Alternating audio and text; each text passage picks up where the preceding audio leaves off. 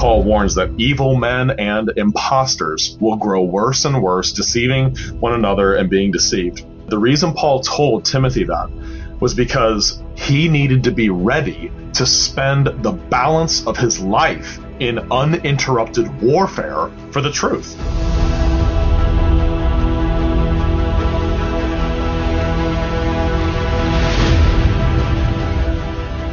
The most dangerous people alive today are always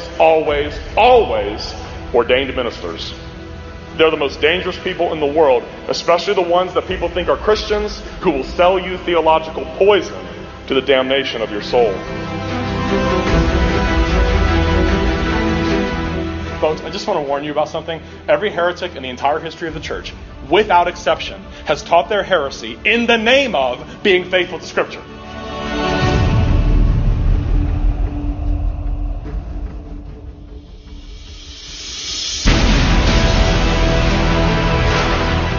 What happened when Jesus was nailed to the cross? That was the day of wrath. That was the day of judgment. That is the day of final salvation. Brought back in time and applied to us once for all at the moment of our effectual calling when we repent and believe and are united to Christ.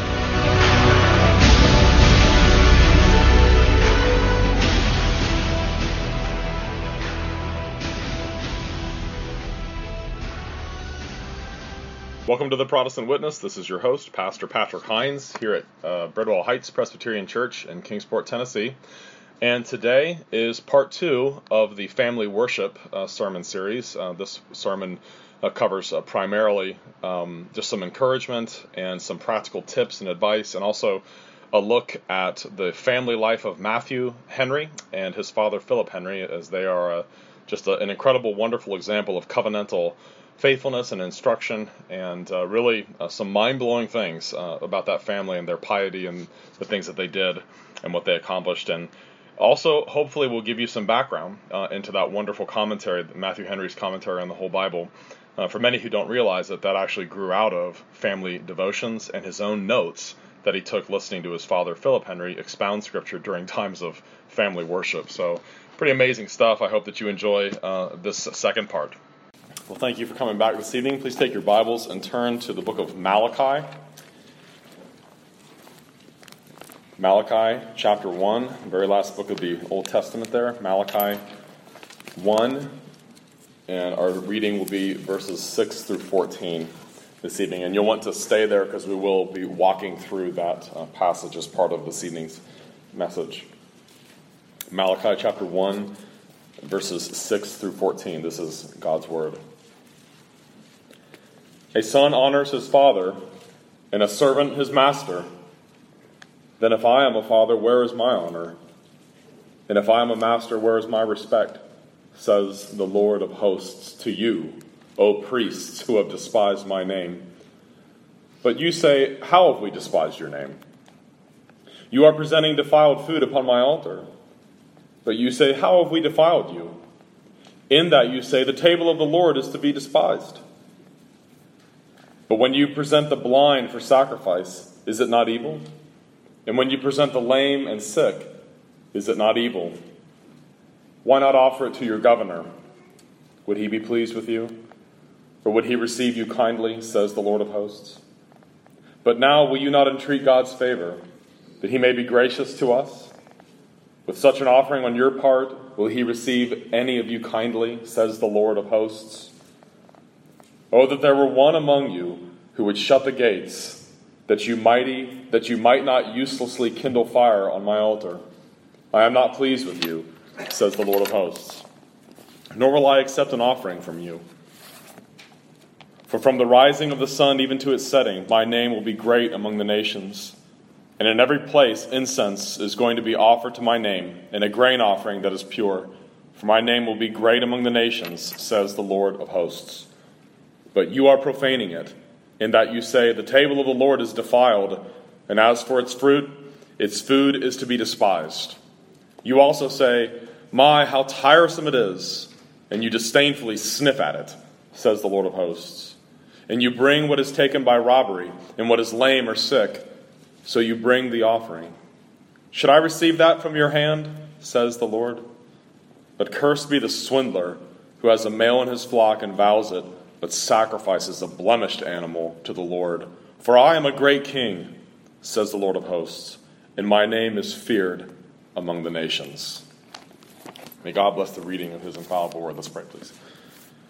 Heavenly Father, we thank you for the opportunity to be gathered here again this evening on this Lord's Day. It's always such a joy to bookend the Sabbath with another service of worship and to hear from your word again and to be together and to fellowship with one another.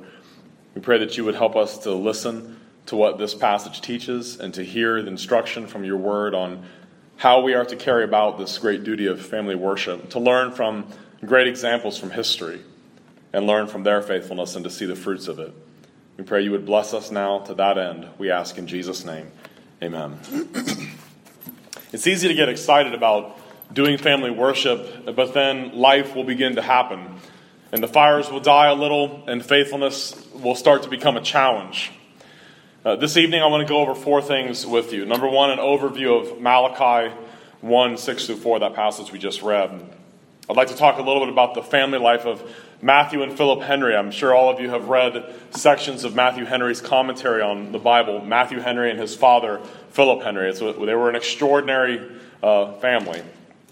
And then talk a little bit about some nuts and bolts of family worship, some practical advice on that issue, and then fourthly, an encouragement to be faithful in this sacred duty. So first I want to go over this passage from Malachi chapter 1. The life and times of the prophet Malachi. Scholars admit that the book is somewhat difficult to give a really precise date to, but they're in agreement that Malachi prophesied during the times of Ezra and Nehemiah. The temple was rebuilt under Ezra, and Jerusalem's wall was rebuilt under Nehemiah. This was a period of incredible grace, love, and patience on God's part to the people of Israel. Ezra and Nehemiah, along with another guy named Zerubbabel, led exiled Jews from Babylon back to the Promised Land, which they had, by their gross disobedience and sin, been thrown out of by God according to the covenant. The covenant curses had been brought down heavy upon the people. The northern kingdom had been destroyed by the Assyrians, acting as God's disciplinary arm against them a couple hundred years before the southern kingdom fell to Babylon. And while most Jews from the northern tribes disappeared, never to be heard from again, but remember, we also heard in the Gospel of Luke from Anna. Remember who Anna was? Anna was the daughter of Phanuel of the tribe of Asher. And the tribe of Asher was one of those northern tribes. One of those rare moments where we do hear something from someone from the northern tribes. But God graciously preserved a remnant from the southern tribes, which lived in Babylon during the years of captivity. Toward the end of the book of Ezra, however, when God allowed them to come back and they rebuilt the temple, the people began to marry pagan wives again. Towards the end of the book of Ezra, Ezra chapter 9, we read this in verse 2. For they have taken some of their daughters as wives for themselves and their sons, so that the holy seed is mixed with the peoples of those lands. Indeed, the hand of the leaders and rulers has been foremost in this trespass. So when I heard this thing, I tore my garment and my robe and plucked out some of the hair of my head and beard and sat down astonished. Ezra was shocked by this. This is the very thing that God exiled us for in the first place. And here, God has let us come back, and now you guys are doing it again. And then in Ezra chapter 9, later on in verses 6 through 8, Ezra prays this wonderful prayer. He says, "Oh my God, I am too ashamed and humiliated to lift up my face to you, my God, for our iniquities have risen higher than our heads, and our guilt has grown up to the heavens. Since the days of our fathers to this day, we have been very guilty. For our iniquities, we, our kings, and our priests have been delivered into the hand of the kings of the lands, to the sword, to captivity, to plunder, and to humiliation, as it is this day. And now, for a little while, grace has been shown from the Lord our God, to leave us a remnant to escape, and to give us a peg in his holy place, that our God may enlighten our eyes and give us a measure of revival in our bondage." And that's the end of his prayer. Toward the end of the book of Nehemiah, the same kind of thing starts happening. Nehemiah comes after Ezra, and they rebuild the wall around Jerusalem, and then they have a great feast. They celebrate the Feast of Tabernacles, and they have their national confession of sin, and they rehearse God's faithfulness, and everyone seems to be doing better, and we're going to be faithful now. Towards the end of the book of Nehemiah, you have the same thing. Nehemiah was not quite as diplomatic about it as Ezra was, but Nehemiah 13:23. In those days I saw Jews who had married women of Ashdod, Ammon, and Moab, and half of their children spoke the language of Ashdod and could not speak the language of Judah, but spoke according to the language of one or the other people. So I contended with them and cursed them and struck some of them and pulled out their hair and made them swear by God, saying, "You shall not give your daughters as wives to their sons, nor take their daughters for your sons or yourselves." Did not King Solomon of Israel sin by these things? Yet among many nations there was no king like him, who was beloved of his God. And God made him king over all Israel. Nevertheless, pagan women caused even him to sin. Should we then hear of your doing all this great evil, transgressing against our God by marrying pagan women? And then that's the end of that section of Nehemiah. The road to outright, blatant apostasy from God begins with small compromises, namely, half-hearted worship is usually where it starts. Worship is not merely a Sabbath activity, however. Idolatry and the neglect of divine things and the neglect of pursuing holiness are always at the heart of apostasy and spiritual decline. So let's walk through Malachi 1, 6 through 14, and then we will discuss the family life of Philip and Matthew Henry, and also touch on Jonathan Edwards just a little bit as well. So look back at your Bible there, Malachi 1, verse 6. Here God, speaking through Malachi, says, "A son honors his father, and a servant his master. If then I am the father, where is my honor? And if I am a master, where is my reverence? Says the Lord of hosts to you priests who despise my name. Yet you say, in what way have we despised your name? You offer defiled food on my altar. But say, in what way have we defiled you? By saying the table of the Lord is contemptible. And when you offer the blind as a sacrifice, is it not evil? And when you offer the lame and the sick, is it not evil? Offer it then to your governor. Would he be pleased with you? Would he accept you favorably, says the Lord of hosts." We know from this passage and from many others that God is provoked by half-hearted worship. In fact, to the church in Laodicea in the New Testament, the Lord Jesus dictated those 7 letters, and to the one at Laodicea, he said this, "I know your works, that you are neither hot nor cold. I could wish that you were cold or hot. So then, because you are lukewarm and neither cold nor hot, I will vomit you out of my mouth." Now, we no longer have a priesthood or offer unblemished animals or blemished animals for the blind or the sick. The offering that we make now is of ourselves, our bodies. We no longer bring an animal or a lamb or a goat or anything like that. We bring ourselves. We are the offering. We give our whole lives to God, our bodies, our minds, our time, talent, and treasure, everything we have in this world. Remember Paul in the great statement of application of all the great grace and mercy that God has shown to us in Romans 12:1. He said, "I beseech you therefore, brethren, by the mercies of God, in view of the mercies of God, to present your bodies a living sacrifice." It's kind of a strange way of saying that, a living sacrifice. All the sacrifices under the old covenant were animals that died. And yet we are a sacrifice, but we're a living sacrifice. Holy and acceptable to God, which is your reasonable service. Can Malachi's prophecy be applied to us today? Definitely.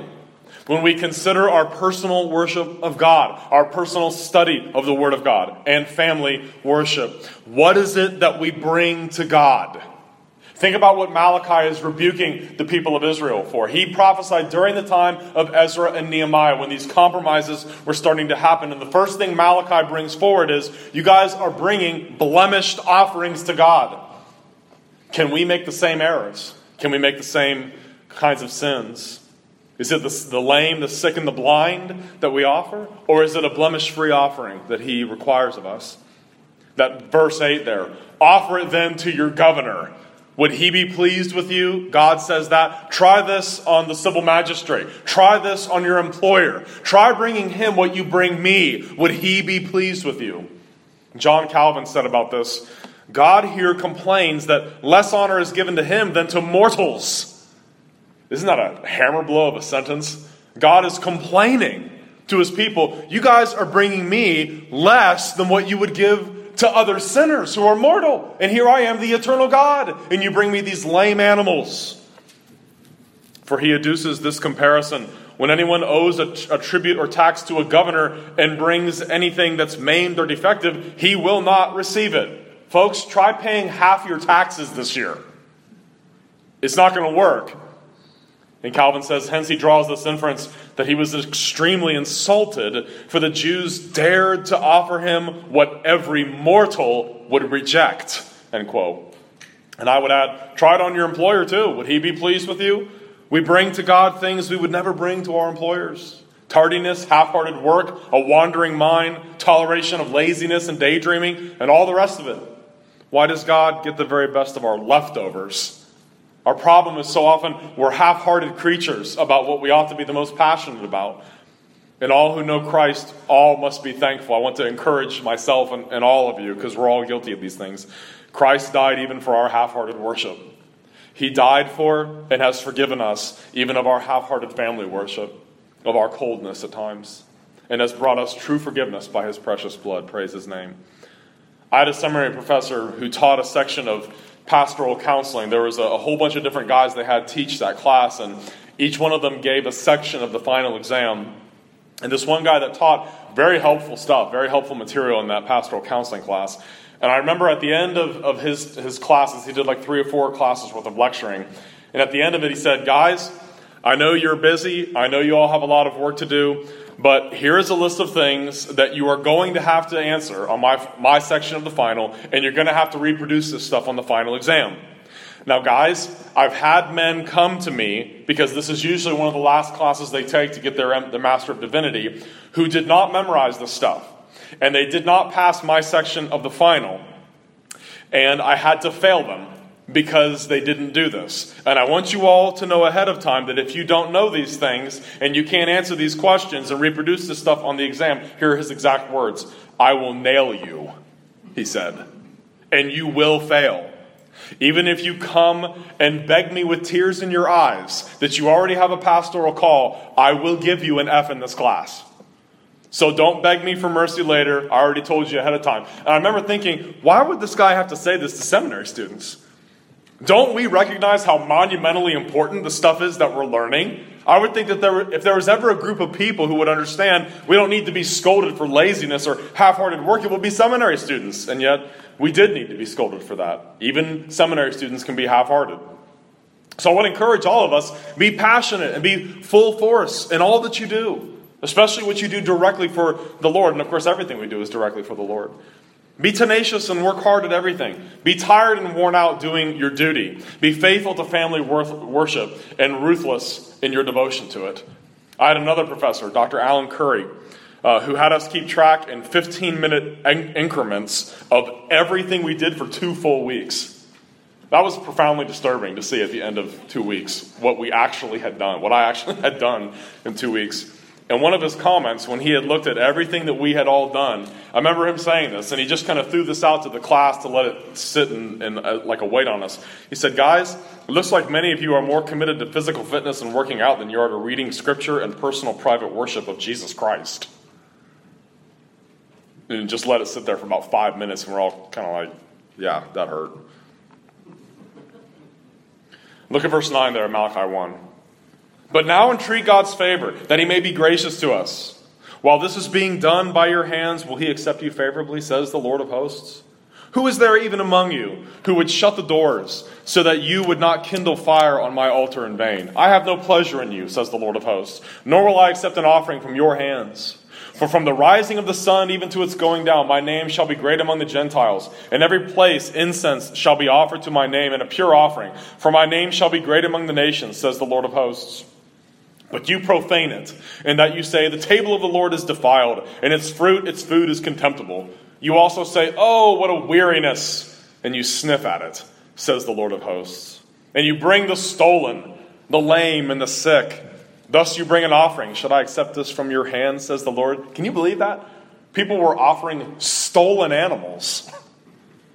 That's like doing devotions from a Bible you stole from somebody. Verse 14. But cursed be the deceiver who has in his flock a male and takes a vow, but sacrifices to the Lord what is blemished. For I am a great king, says the Lord of hosts, and my name is to be feared among the nations. It would have been tempting to do that. I mean, if you had an animal that was blind or lame or had some kind of a genetic flaw, you wouldn't want it reproducing. You don't want to kill the best of your flock, right? But that's what the law said you're supposed to do. Notice verse 13. You also say, oh, what a weariness. and you sniff at it, you sneer at it. So many look at family worship, private Bible reading and devotions, and even Sabbath observance with this very attitude. What a weariness, what a drag. The Hebrew verb nefach, translated here as sneer, means to breathe or to puff at, to sniff at.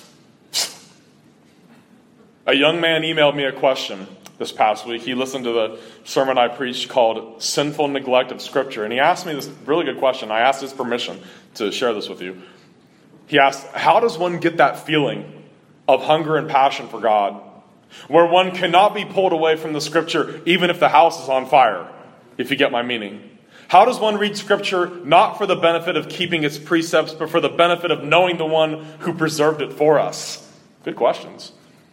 Great questions, because by nature, even as Christians, there's still a lot of sin in us. And I wrote him back and said this: how do we get that feeling of hunger and passion for God? That's God's part. Our part is trust and obedience. Feelings may or may not come later. We just do it because God commands it. Feelings come and feelings go. God's children hang on and obey even when the feelings wax and wane and are gone. Even when we feel cold, you still just obey. You still do what is righteous. Pray and tell God exactly what you see as your sins in this regard. I've always encouraged that. Be as transparent as the psalm writers. Lord, my heart is cold and distant. I don't feel like praying right now. I don't feel a zeal for holiness like I once did long ago. Restore my first love in my heart. Lord, revive me. Just listen to some Psalms on this. I sent these to this young man. Psalm 80:17. Let your hand be upon the man of your right hand, upon the Son of Man whom you made strong for yourself. Then we will not turn back from you. Revive us, and we will call upon your name. Restore us, O Lord God of hosts. Cause your face to shine, and we shall be saved. You hear what that psalm writer is asking? Lord, let your hand be upon me. Let your right hand be pressing down on me, upon the Son of Man whom you made strong for yourself. Then we will not turn back from you. Revive us, and we will call upon your name. So much of our prayers need to be like that. Lord, stir that fire that was once there. The fire that used to burn so bright for the lost around me, and for you and for your glory, for holiness. Where has that gone? Lord, light the fire again. Psalm 85:4. Restore us, O God of our salvation, and cause your anger toward us to cease. Will you be angry with us forever? Will you prolong your anger to all generations? Will you not revive us again, that your people may rejoice in you? You know what I'm talking about when you feel the rejoicing's not there the way that it once was. The psalm writers felt it. Will you not revive us again, that your people may rejoice in you? Psalm 119:25. My soul clings to the dust. Revive me according to your word. Psalm 119:37. Turn away my eyes from looking at worthless things and revive me in your way. So where do the feelings come from? They come from God. But our duty is simply to trust and obey him, regardless of how we feel. How I feel is not relevant to what's true or what's right. I might feel good, I might feel bad. I might feel excited, I might feel depressed. But you still just do what is right. You still do your duty before God, regardless of how you feel. Okay, secondly, this evening, the family life of Matthew and Philip Henry. This is an encouraging thing I hope that you'll learn from this. Matthew Henry preached in 1704, quote, "It is better to be without bread in your houses than without Bibles. For the words of God's mouth are and should be to you more than your necessary food," end quote. I'm very thankful somebody found that manuscript. That had been lost. It was preached in 1704. Somebody found it, never been published, and read it and thought, wow, someone's got to get this out there. A church in the house. Family worship happened twice a day in the Henry household, morning and evening. Philip Henry, Matthew's father, expected his children to take notes and to write down his family worship messages for future use. Matthew Henry left his home as a young man. Get this. He left his home as a young man with a handwritten commentary on almost the whole Bible, from writing down his father's thoughts on Scripture. This became the foundation of his later commentary on the Bible that so many of us use today. Matthew Henry, when he was grown and had his own children do the same, Matthew Henry had 7 daughters. I now know how he feels. He had 7 daughters, and all of them would sit and take notes when their father did family worship. And when Matthew Henry died, one of his daughters noticed that there were a few gaps in his commentary notes. So she cobbled together her notes and her sister's notes and filled in the gaps. The edited final copy became what we have today in the 6-volume commentary. So always remember, when you pick up that commentary, when you read that warmly pastoral and very in-depth scholarly commentary on Scripture, it did not just come out of thin air. It did not come from the pen of just a great scholar and a smart fellow. It began with a little boy listening to his father read and explain the Bible. Do you think Matthew Henry loved and respected his father Henry? How do we know that? This little guy sat there and wrote down everything his dad said about the Bible and kept it. And then passed it on to his daughters. And then they edited it and put it all together. Do you think faithfulness to family worship, prayer, Bible reading, godly conversation about spiritual things and singing, you think that can have an impact on future generations? How many people have been blessed by the commentaries of Matthew Henry? George Whitefield, when he was doing his itinerant ministry and traveling on horseback all over the place and traveling by carriage all over to preach, evidently what he was doing was reading Matthew Henry's commentary on the way to each speaking engagement, and that's where he was getting a lot of his sermon material, was from Matthew Henry's commentaries. Whitefield was said to have read that commentary set 4 times from cover to cover on his knees. Family worship, nuts and bolts. I would encourage you to allocate about a half hour. I already mentioned this morning. You don't want to be tedious, and you want to pray first. You always open in prayer. Pray following the Lord's Prayer and worship God in prayer yourself. Try to show your children, show your family, this is how you worship God and praise Him in prayer. If we are deeply concerned for our families and children that they are worshipers of the living God, we have to show them what it is to worship God in front of them. Pray for the advancement of the kingdom of God next, for missions, for your family and its legacy, for your children's salvation, for their future spouses, for their own godliness, for humility, for a love for God's word and His truth. That's one thing I remember. My father prayed for my salvation in front of me my whole life. And to the point where it almost offended me. I'm like, man, this guy thinks I'm hell fodder or something. But he prayed all the time in front of me for my salvation. He prayed for my wife's salvation, for my future children's salvation in front of me. And you know what? That made a huge impression on me when I was little. It really did. Demonstrate to everyone what it is that you hope that they become one day. And then pray for the list of prayer requests of your church, the things that you know are going on at church, the people who are sick, the people who are going through difficult times, the people who are pregnant with covenant children. We always pray for those in my house. To do this well, we must regularly be before the throne of God on our knees in His Word. The effectiveness of our family worship will be determined directly by the intimacy of our own walk with the Lord and our closeness to His Word, the Bible. Read a passage of Scripture. Not necessarily an entire chapter, but read a whole section of Scripture. Make some comments on it. Then ask your family to tell you what they heard, to make some comments on it themselves. This can be a great opportunity to ask your children, how would you explain this passage to your own family one day? You will find that people will jump at that opportunity. How would you explain this to your own son? How would you explain this to your own daughter? And then I would encourage you to sing together. Try to sing together. We've sung the doxology a lot over the years. When your kids get a little older, sometimes they don't want to sing as much. But when they're real little, they typically will love to sing with you. We used to sing Like a River Glorious, To God Be the Glory, Amazing Grace, the doxologies that we were singing here. And then close in prayer. It doesn't need to be overly elaborate, but you want to show them by example that reading the Bible, listening to God's Word is a priority for us in this home. This is going to be the heart and soul of everything else that we do as a family. Whatever it is that we're working on, if we're washing the dishes or we're cleaning the cars or we're doing this or that, we are a family that is in the service of God. And you all need to understand that. That's what you want to communicate in it. Now I want to encourage you all to be faithful. It's easy to get overwhelmed by some of this if you're not used to doing it or if you've faltered some in your faithfulness to it. My advice to you is do more, take steps. God will help you and will bless plentifully and abundantly your efforts. God is anxious to bless us for what we do well. And family worship has got to be a priority. What I mean by a priority is this. Would you skip a vacation that you had planned, gotten approval for from your workplace, and spent $5,000 on to secure? I bet you probably wouldn't miss that if you had done that. What are the chances you would not show up for that vacation? Your commitment to family worship needs to be relentlessly consistent. It needs to be on that same level. 1,000 times more important to you than a vacation, an appointment, getting to work on time, sports practice, or a Saturday game. Will you ever do this perfectly? No, but you must fight to be consistent. You want to be consistent over the long haul. And remember Malachi 1, 6 through 14. Don't be content to bring a skinny sacrifice to the Lord, or a lame or a blind or a weak sacrifice. Don't be content to bring the best of your leftovers instead of the best of your best to the Lord. Family worship is a sacrifice of praise that we bring to God. There are plenty of men in this world who settle for less. Don't just be one more. Give your very best time and mental energy to this eternally significant task. I was invited many years ago by Pregnancy Care of Cincinnati to speak to 16 pregnant women who were showing at the time. They were that pregnant. And just 2 men about fatherhood.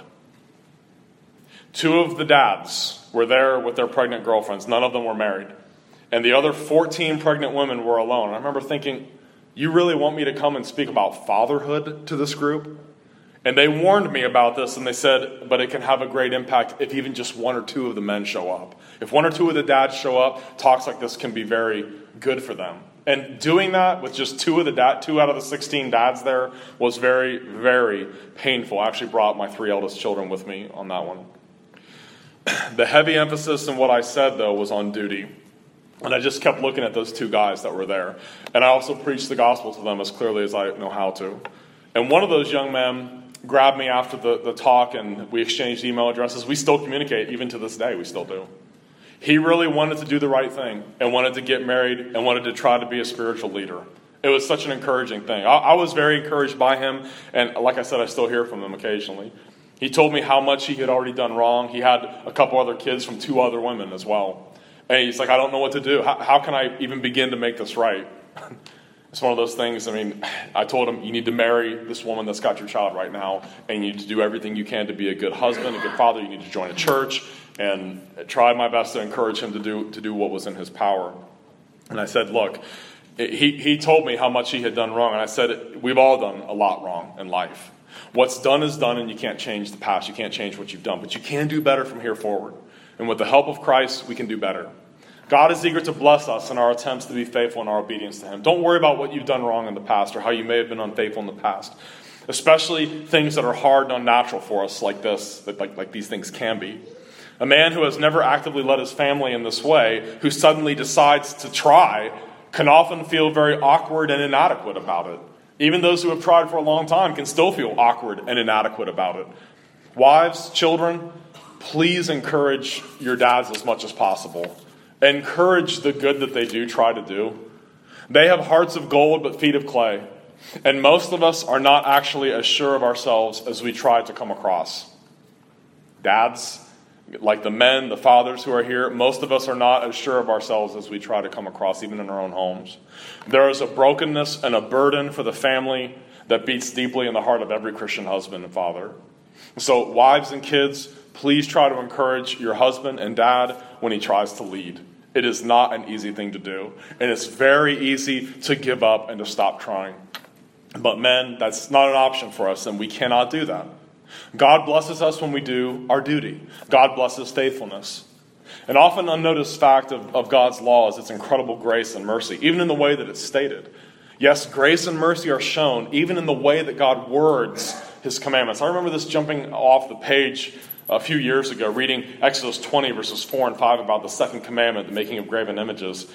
You shall not make for yourself a carved image, any likeness of anything that is in heaven above, or that is in the earth beneath, or that is in the water under the earth. You shall not bow down to them nor serve them, for I, the Lord your God, am a jealous God, visiting the iniquity of the fathers on the children, to the 3rd and 4th generations of those who hate me, but showing mercy to thousands, to those who love me and keep my commandments.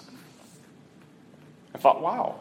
He visits iniquity only to the 3rd and 4th generation, but is anxious to bless thousands that honor Him and keep His commandments. It's almost like God is throwing out an invitation to us to be faithful. Be faithful. I will bless your descendants and their descendants and their descendants. The small little steps of obedience that you take, I will bless them and multiply them. Just like the 5 barley loaves and the 2 fish. The little that we bring to God, He's anxious to multiply it for us. Do what you know is right, what is commanded in Scripture, and God will multiply it exceedingly.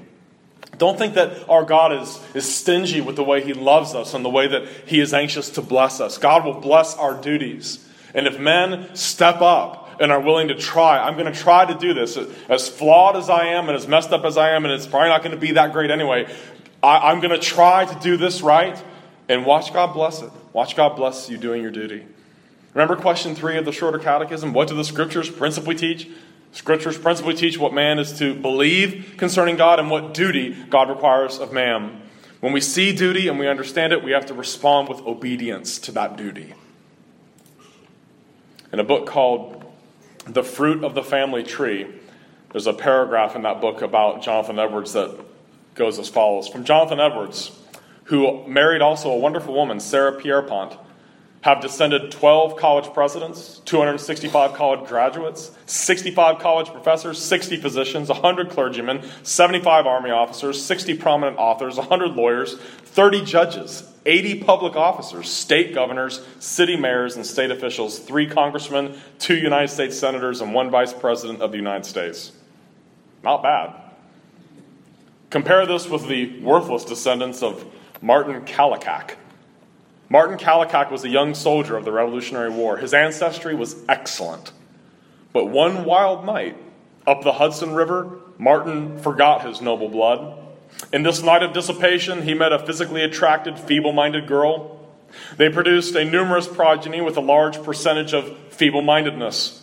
They grew up lazy, thriftless, shiftless, trifling, thieving people. This line has given 480 descendants. Among them have been 143 known feeble-minded, 36 illegitimates, 33 sexually immoral, 24 confirmed alcoholics, 3 criminals, 8 keepers of brothels.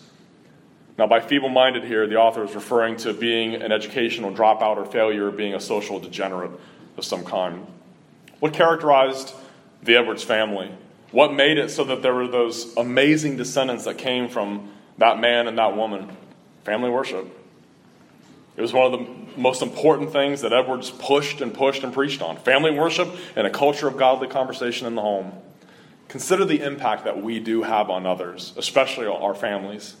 The decisions that I make will affect my descendants for generations to come. We often don't think in those terms, but our decisions really do have a very far-reaching impact. Let us endeavor to do well, to pass the faith on to the next generation by having it deeply in our own hearts first. It is never wasted time when you are praying, studying God's Word, seeking to memorize it, when you're seeking to grow in holiness, when you're putting sin to death, when you're walking closely with God. That's going to have a massive impact on everyone around you, everyone that knows you. Remember Deuteronomy 6, 1 through 9 we looked at this morning. Psalm 78, 1 through 8. Ephesians 6, 4. The nation's future existence and the spread of the gospel will very much depend on what happens in the living rooms of Christian people.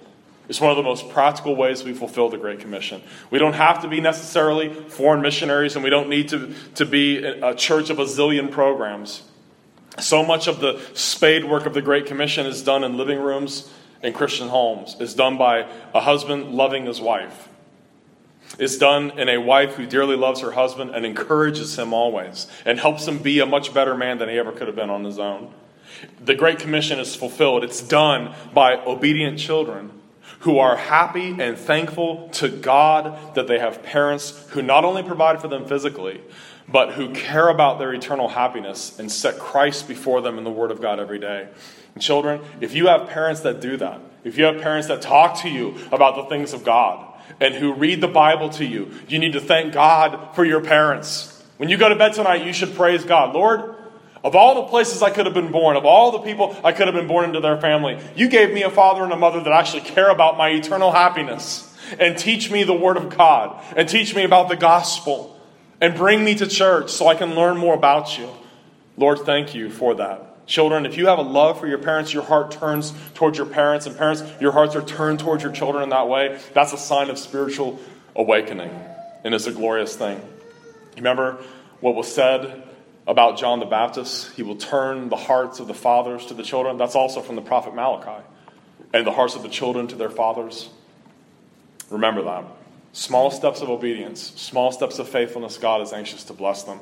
And I want to close with a verse that I hope will stir your heart in that regard to know how gracious God is. Ephesians 3:20.